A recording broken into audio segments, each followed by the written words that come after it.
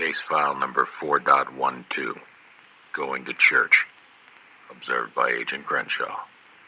Subject 1, alias Hackalope. Subject has a history of working in computer security for over 20 years. He has been observed to several Fortune 500 companies and federal agencies during that period. He has been amassing historical information related to espionage and covert action as well as corporate malfeasance. Subject 2, alias Emir. Subject has a history of working in computer security for the last 10 years. He has been observed at NASA facilities regularly. We've also tracked him to the gym where he seems to be bodybuilding. We are amassing evidence to charge him with felony for skipping leg day and curls on the squat rack.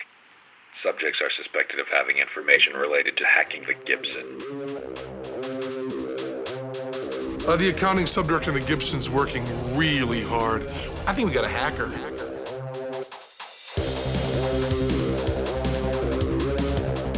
And I'm finally back actually to hosting some of these episodes after a significant hiatus and moving and everything. Slacker. I know a while back, I think we made reference to today's episode, which is going to be on the church committee. It definitely came up in the first Crypto Wars episode, maybe even the second. Okay. Not the third though, but from what I know, which is just a little bit. Yeah. It'll come up. Some of the stuff that we're going to talk about today is going to come up again in Crypto Wars Part 4. Right. And I think I might have referenced as well the CIA wiretapping episode as well, because that kind of played into this too. But yeah, the church committee itself was officially approved by the Senate on January 27th of 1975 via a vote of 82-4 to investigate a host of troubling information coming out about the intelligence activities going on in the United States. There was a lot of reporting around this time of like the U.S. spying on certain individuals and attempting to assassinate other individuals and all hosts of things. Mm-hmm. And there was a revelation by Army Intelligence Officer Christopher Pyle in January 1970. Relation to Gomer Pyle? I don't know. Possibly. That really dates us that we both know that name. Maybe that's how that guy did so well in the Army. He had family connections. Yeah, exactly. But anyway, sorry. Oh yeah, no. He basically said that the U.S. Army had been spying on the civilian population for a while. And on December 22nd, 1974, the New York Times published an article by Seymour Hersh, which detailed the CIA operations over the years that had been dubbed the Family Jewels, which I also think we kind of referenced maybe in an episode. Yeah. When we were talking about doing this episode, it's surprising how many of the things that we know about with the NSA and the CIA and the FBI that all came out of this. Which is why I was so eager for this episode. We could keep saying, we referenced it here, but it turns up everywhere when we talk about anything intelligence related that happened before 1975 and not a non-trivial number of things that happened afterwards. Yeah, exactly. There's tons and tons of stuff. The Family Jewels, they were a set of reports that showed illegal, inappropriate, and sensitive activities conducted by the CIA ranging from 1959 to 1973. Most of those documents were released around June 25th of 2007. Mm-hmm. The reports that make up the Family Jewels were commissioned in 1973 by CIA Director James R. Schlesinger in response to press accounts of CIA involvement in the Watergate scandal, and mostly in regards to supporting the burglars, who were E. Howard Hunt and James McCord, who were both CIA veterans. Yeah. There were FBI and CIA veterans that were related to the whole Plumber's Dirty Tricks committee to reelect the president. Right. I happened to be re-listening to some stuff on the Watergate break-ins, and E. Howard Hunt's expertise in bugging was actually instrumental in them undertaking the whole bugging attempt. Oh, really? They conceived of this as one of very many plans. G. Gordon Liddy had some really nutty plans, including basically arresting anybody who might protest the Republican National Convention. Oh, wow, really? That was one of the plans that he proposed with a straight face. Jeez. But part of the reason that bugging the Democratic National Committee office, why that plan came up was because they thought they could get away with bugging because they had CIA personnel that had bugging expertise. Yep, specifically E. Howard Hunt. Yeah, damn. A few of the highlights of the family jewels were that there was the confinement of the KGB defector Yuri Ivanovich Nosenko. Ivanovich Nosenko, yeah. Yeah. It basically could be considered a violation of kidnapping laws, what they did. Yeah. The wiretapping of two columnists, Robert Allen and Paul Scott, call back to Project Mockingbird, which I think we talked about in my CIA random stories roundup episode. Yeah. There were break-ins at the homes of numerous former CIA employees and other people of interest. Mm-hmm. The opening of mail to and from the Soviet Union from 1953 to 1973, including letters associated with actress James Fonda. Over 215,000 pieces of mail under the program HT Lingual were opened and photographed during this time period. And this was done using a mail covers program, which I didn't know was a thing until researching this. It basically allows the government, without any warrant or notification, to document all of your mail and where it's going and just take photos of the outside. However, during this time, the CIA was hiding some of this mail in their coats and taking it home, or just going into a different room and actually opening it and hiding that from the USPS. It's kind of against the law. Yeah, and the USPS takes this stuff seriously, always has. Mm-hmm. Yeah. They were the first federal law enforcement agency. Was the USPS Postal Police? Yeah, I forget what their original name was, but they do not joke around at this. Mm-hmm. There were the MK Ultra LSD experiments, which I'm sure we could do an entire episode on. The assassination attempts against Fidel Castro and numerous leaders of the Dominican Republic and one leader of Vietnam. Mm-hmm. The attempts on Castro even involved members of the American mafia who were approached under the pretense of being from an international corporation who wanted Castro dead due to lost gambling interests.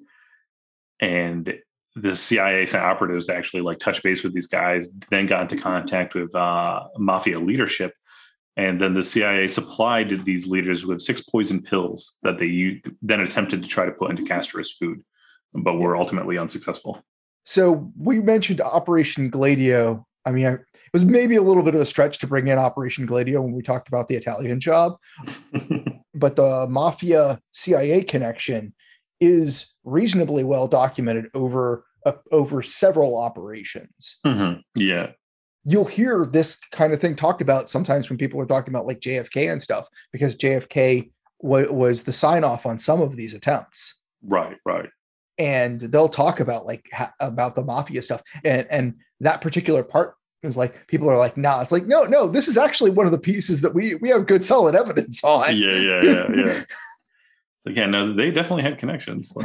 That the CIA mafia connection is very interesting. I'd almost want to do a thing about it. I've read a couple of books that I think are good solid sources, but I feel like I really need to get to find out the original source material, the original artifact that makes the correlation before I'm totally confident about reporting it. But I've seen it in some real history books, rather academic history books, not conspiracy theory stuff, which I find fun myself, or at least did before the turn of the 21st century. But yeah, beyond the whole mafia thing, there was a ton of surveillance of citizens in Detroit at this time. There was the testing of electronic equipment on U.S. telephone circuits for wiretapping, and then there was the amassing of files on over 9,900 U.S. citizens related to anti-war movements. So they were keeping track of pretty much everyone. And so, the Church Committee convened. They published quite a few reports that can all be found online now. But there was an interim report as well titled Alleged Assassination Plots Involving Foreign Leaders, which was obviously completely devoted just to the U.S. attempting assassinations. And one of the most notorious cases, first exposed in the 60s, but then fully documented by the Church Committee, was the wiretapping of Martin Luther King Jr. by the NSA and the FBI under Hoover, who believed at the time MLK was part of the communist conspiracy. Yeah. Some of this really exposed Hoover's association of basically anything on the political left, from anti-war agitation to equal rights. It's hard for us to conceive of how big a deal and how big a schism that was. Well, I guess maybe we're beginning to understand that nowadays, but it was a very big thing. And Hoover and several notable people on the right really saw this very big delineation. Nixon is recorded as saying some of the stuff many times. They conflated the risk of Russian intelligence operations with any effort by the political left. And what we see here, what I think the Church Committee really exposed from the stuff that I've read about things like CONINTELPRO and whatnot, is that when they didn't find anything associated with Soviet intelligence or agitation operations, they just put their focus on the political left because they didn't see a difference in their head and they never took their foot off the gas. Right. Yeah. I mean, we could probably do a full episode just on all the Martin Luther King Jr. stuff, the surveillance and the other actions taken against him. But there's also a podcast called the MLK Tapes that goes very in depth on just everything related to that time period. I haven't actually sat down and listened to it myself, but like the trailers that I've listened to seem very interesting. So at some point, I'll probably check it out. Yeah, this is one of those things that goes super deep. But but yeah, it's just crazy. Yeah. And on May 9th of 1975, the committee decided to call on the acting CIA director, William Colby. The same day, President Ford's advisors had gotten together, who were Henry Kissinger, Donald Rumsfeld, Philip B. Buchan, and John Marsh. And they had drafted a recommendation that Colby only brief the committee and not actually be called to testify on anything. However, the Church Committee basically had the authority to call a hearing and require his testimony. And so they did just that. Ford and his advisors met with Colby prior to this to kind of prep him for the hearing. And those are the documents that I'll have kind of in the show notes. That logged all the conversations between Ford, his advisors, and Colby. Colby testified that, quote, "These last 2 months have placed American intelligence in danger. The almost hysterical excitement surrounding any news story mentioning CIA or referring even to a perfectly legitimate activity of the CIA has raised a question whether secret intelligence operations can be conducted by the U.S." Well, the thing is, we commonly hear that argument every time there's any scrutiny. And I'm still trying to decide how much of this I want to cover in the rest of the Crypto Wars episodes, but we get the exact same argument when the NSA was called on deceiving Congress and let's say at least testing the limits of their charter, if not outright breaking them, in their cell phone observation activities. We hear, if we have to tell anybody about this, we're compromising our intelligence efforts. Like, yeah, but you've been caught enough times overstepping the bounds of your authority that possibly it's more important that there's more of an eyeball on you, because it's been proven time and time again that when there's no scrutiny, we don't see this. And like even the members of Congress that have oversight on this, they get to see at least some of this, the top line stuff on this. And when they are concerned, they really can't talk about it. They can only say, we're very concerned about what the CIA is doing or what the NSA is doing or whatever. They can't talk about specifically because they're constrained. I've done cleared work before, and they're constrained by similar restrictions to me. And I mean, I signed my name on the dotted line. I knew what I was getting into, but there is a presumption when you do that everybody's acting in good faith. Yeah. And like when they're not, the system has not done a great job at dealing with when things are not being done in good faith. You know what?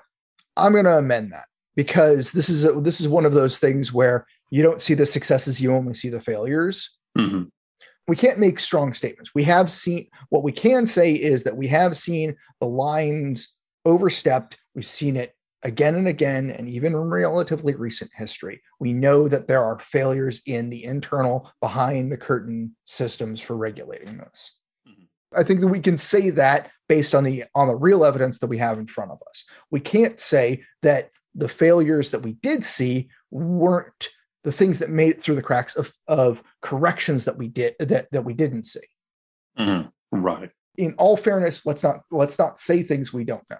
Yeah, that's true. This, like, the testimony from him kind of reeks of like when you were a kid and your mom would scold you or something, and you'd just like be like, well, I guess I just can't do like, X, Y, or Z. Yeah, I agree with you. And there's a patina of entitlement when you listen to the Kissinger, Nixon, anything related to the Kissinger-Nixon conversations and stuff about the committee to re-elect the presidents, all of the White House tapes related to that. It's got the same kind of feeling of, hey, we should be able to do this. There's not that even if we think that we're not playing above board, we're entitled to do it. Right. Yeah. Because you definitely get some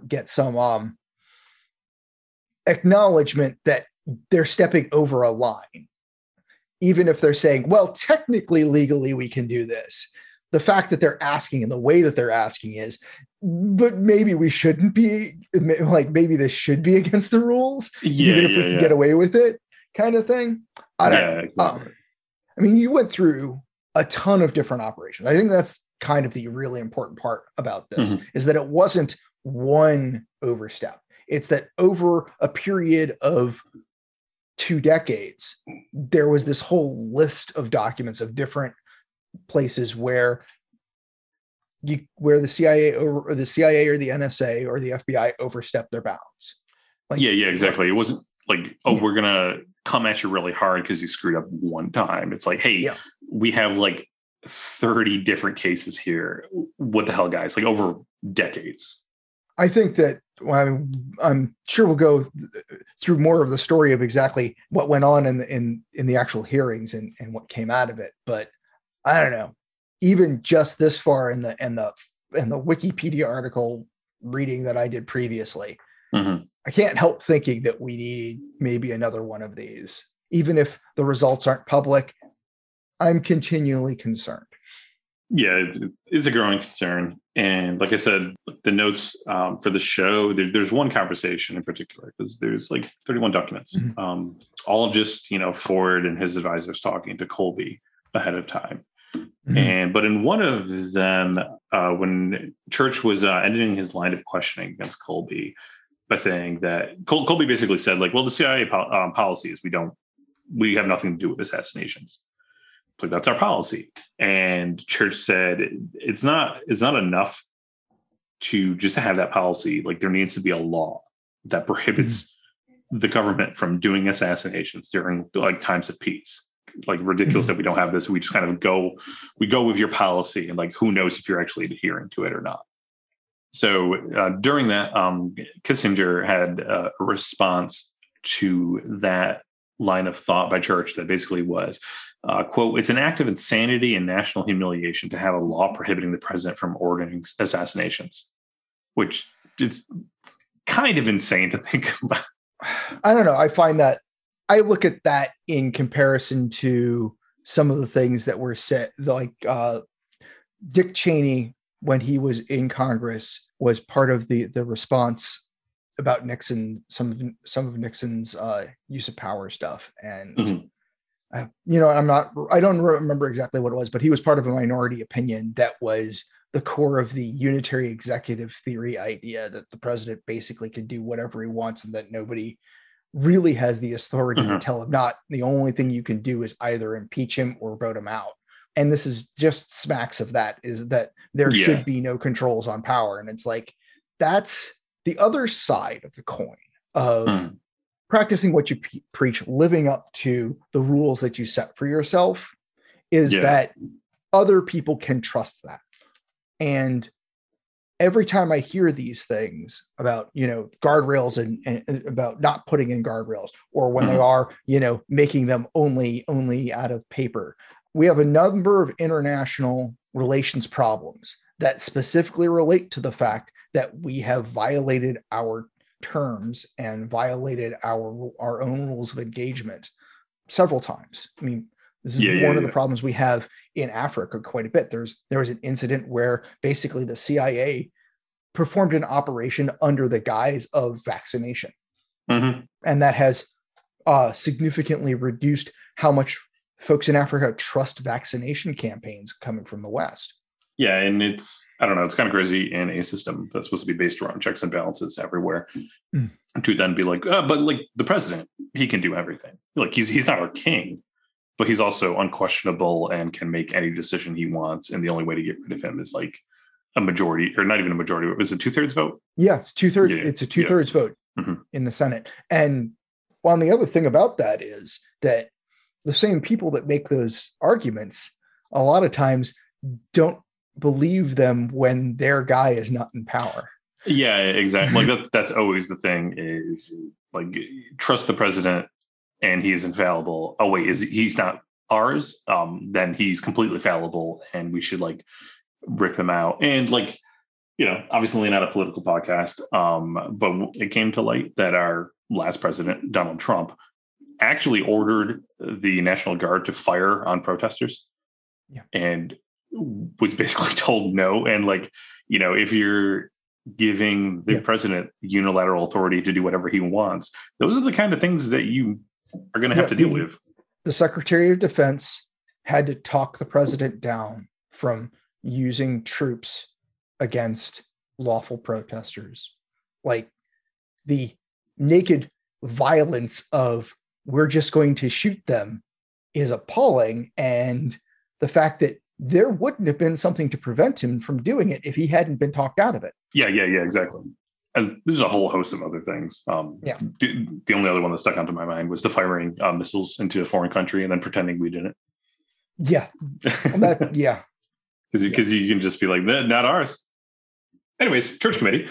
The committee itself also uncovered the NSA watch list, which at its peak contained millions of names, thousands of which were U.S. citizens. In fact, Frank Church was actually on that list, as well as like a few other members of the church committee. Yeah, this is actually one of the things that came up in the first Crypto Wars episodes. They started observing some of the folks that were developing cryptography on the private side. Yeah. And another major revelation was Operation Shamrock, which basically detailed major telecom companies were sharing traffic with the NSA from 1945 to 1970.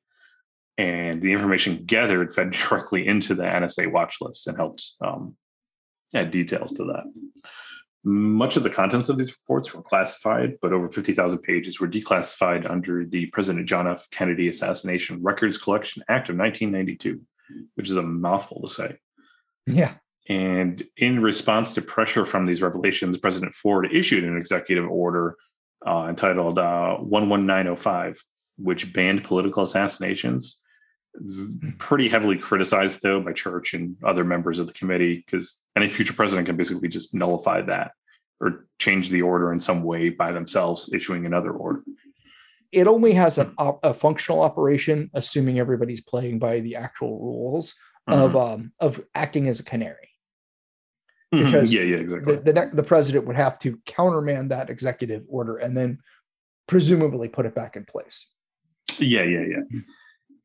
And Carl Bernstein wrote in a 1977 article in the Rolling Stone that the relationship between the CIA and the media was even more extensive than the committee had revealed. Because throughout this entire process, they revealed the CIA and media had been very buddy-buddy. And in Bernstein's article, he stated that the committee had actually kind of covered up a lot of this, since it would have been a national embarrassment to show just how integrated the CIA was with the news media and other forms of journalism at the time, especially in the 50s and 60s. And the committee was criticized after 9/11 for leading to the reduced capability of the CIA to gather human intelligence. A lot of people kind of pointed to that and said, like, oh, well, this is why 9/11 happened. You gutted the CIA from being able to monitor and track all of this stuff with this, crappy committee that you put together. And because of it, 20 odd years later, we had 9/11. Did they authenticate that in any way? I mean, because I could see other causes right now. as an example, in the FBI, because of 9/11, they became very terrorism-centric, very foreign terrorism-centric, actually. Yeah.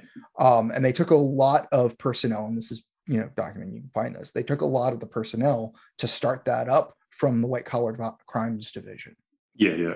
So to a certain degree, these agencies of the entire intelligence community is motivated by the last major event or by the motivations of the current political climate. And we've seen this, but we've seen it before. We do know that the concentration of effort moves not necessarily based on the current assessment of risks, but by the political climate.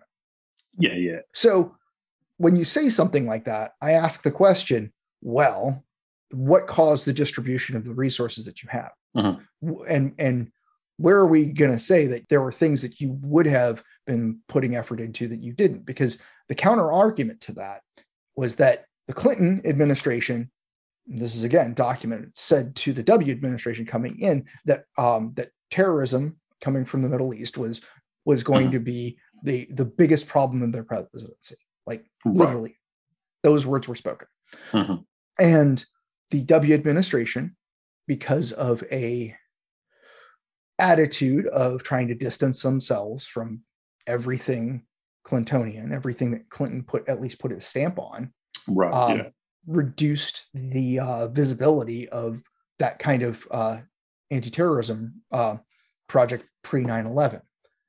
Did that have a significant effect?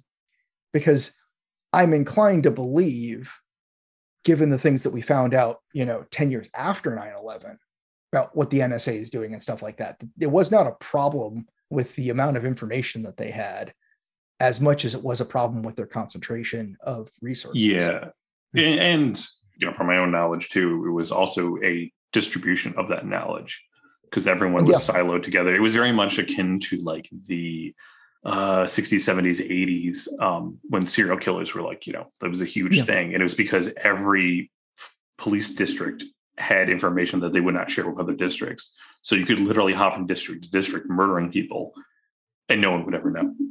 Another parallel we talked about, and I think the first ransomware episode, was one of the FBI's first big win about the Lindbergh baby. The big innovation there was that they were centralizing the reporting of the use of ransom money rather than having it done in district by district. I'm just saying, like, this is a recurring thing. Yeah, exactly. Yeah, to say like, oh, it was this one thing and this is what caused it. Like, there might have been like a little bit of fallout from this church committee that maybe led to this. I'm sure there was, or there were some policies put in place, but definitely not the root cause.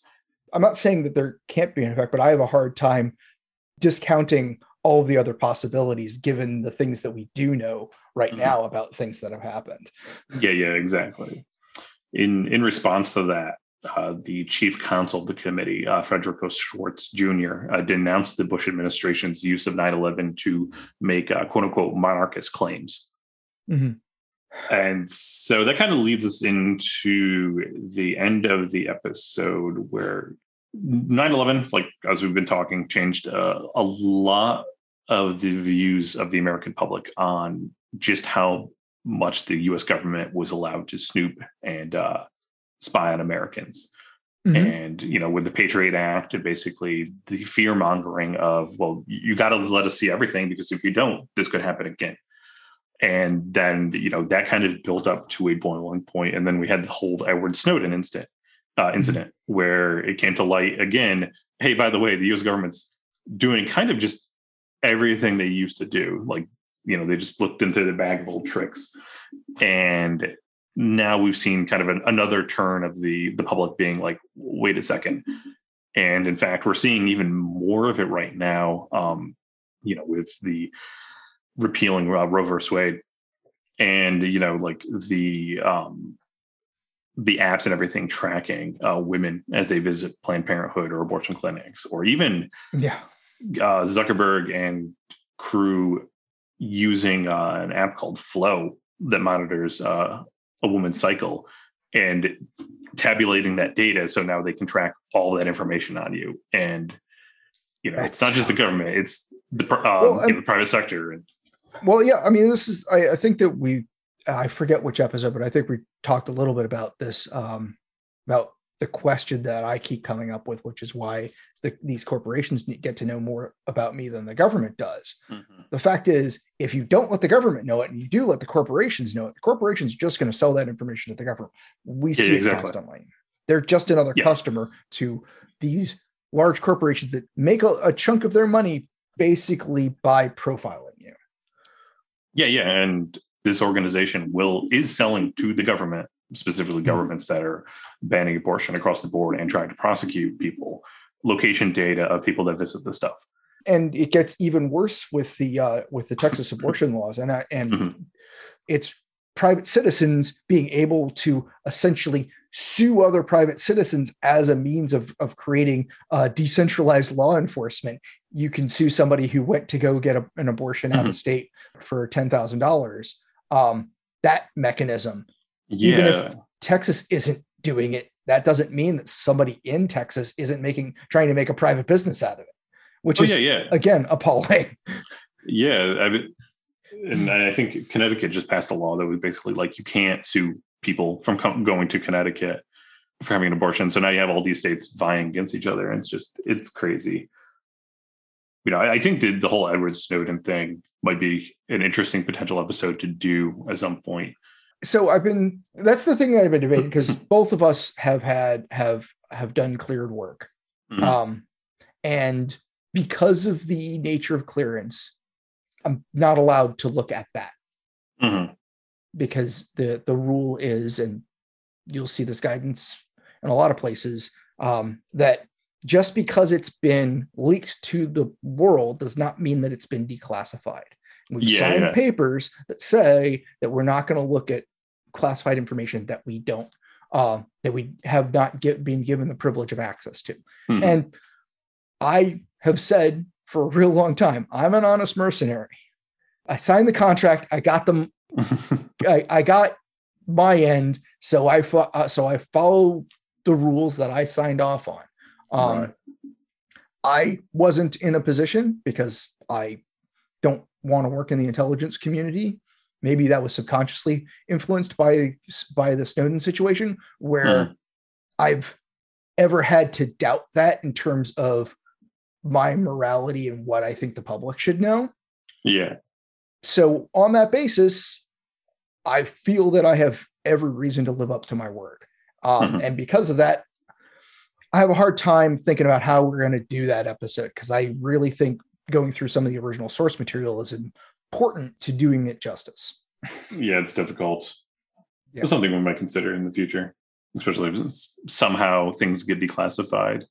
I might have an idea or two on a guest host to tell us the story of Snowden once removed. Oh yeah, that even works. But so yeah, I will end this episode by saying that I just saw Doctor Strange, the Multiverse of Madness. And I'm pretty sure this multiverse iteration is incredibly shitty, and we need to be moving to a new one. Yeah, imagine the church committee in the MCU. They would have uncovered the Captain America experiment. Exactly. Yep. Hail Hydra. Hail Hydra. Recording notes can be found at www.hackingthegibson.online. Follow Hack the Gibbs 1 on Twitter to get notified of new recordings. Support the continued observation of Hacking the Gibson on Patreon.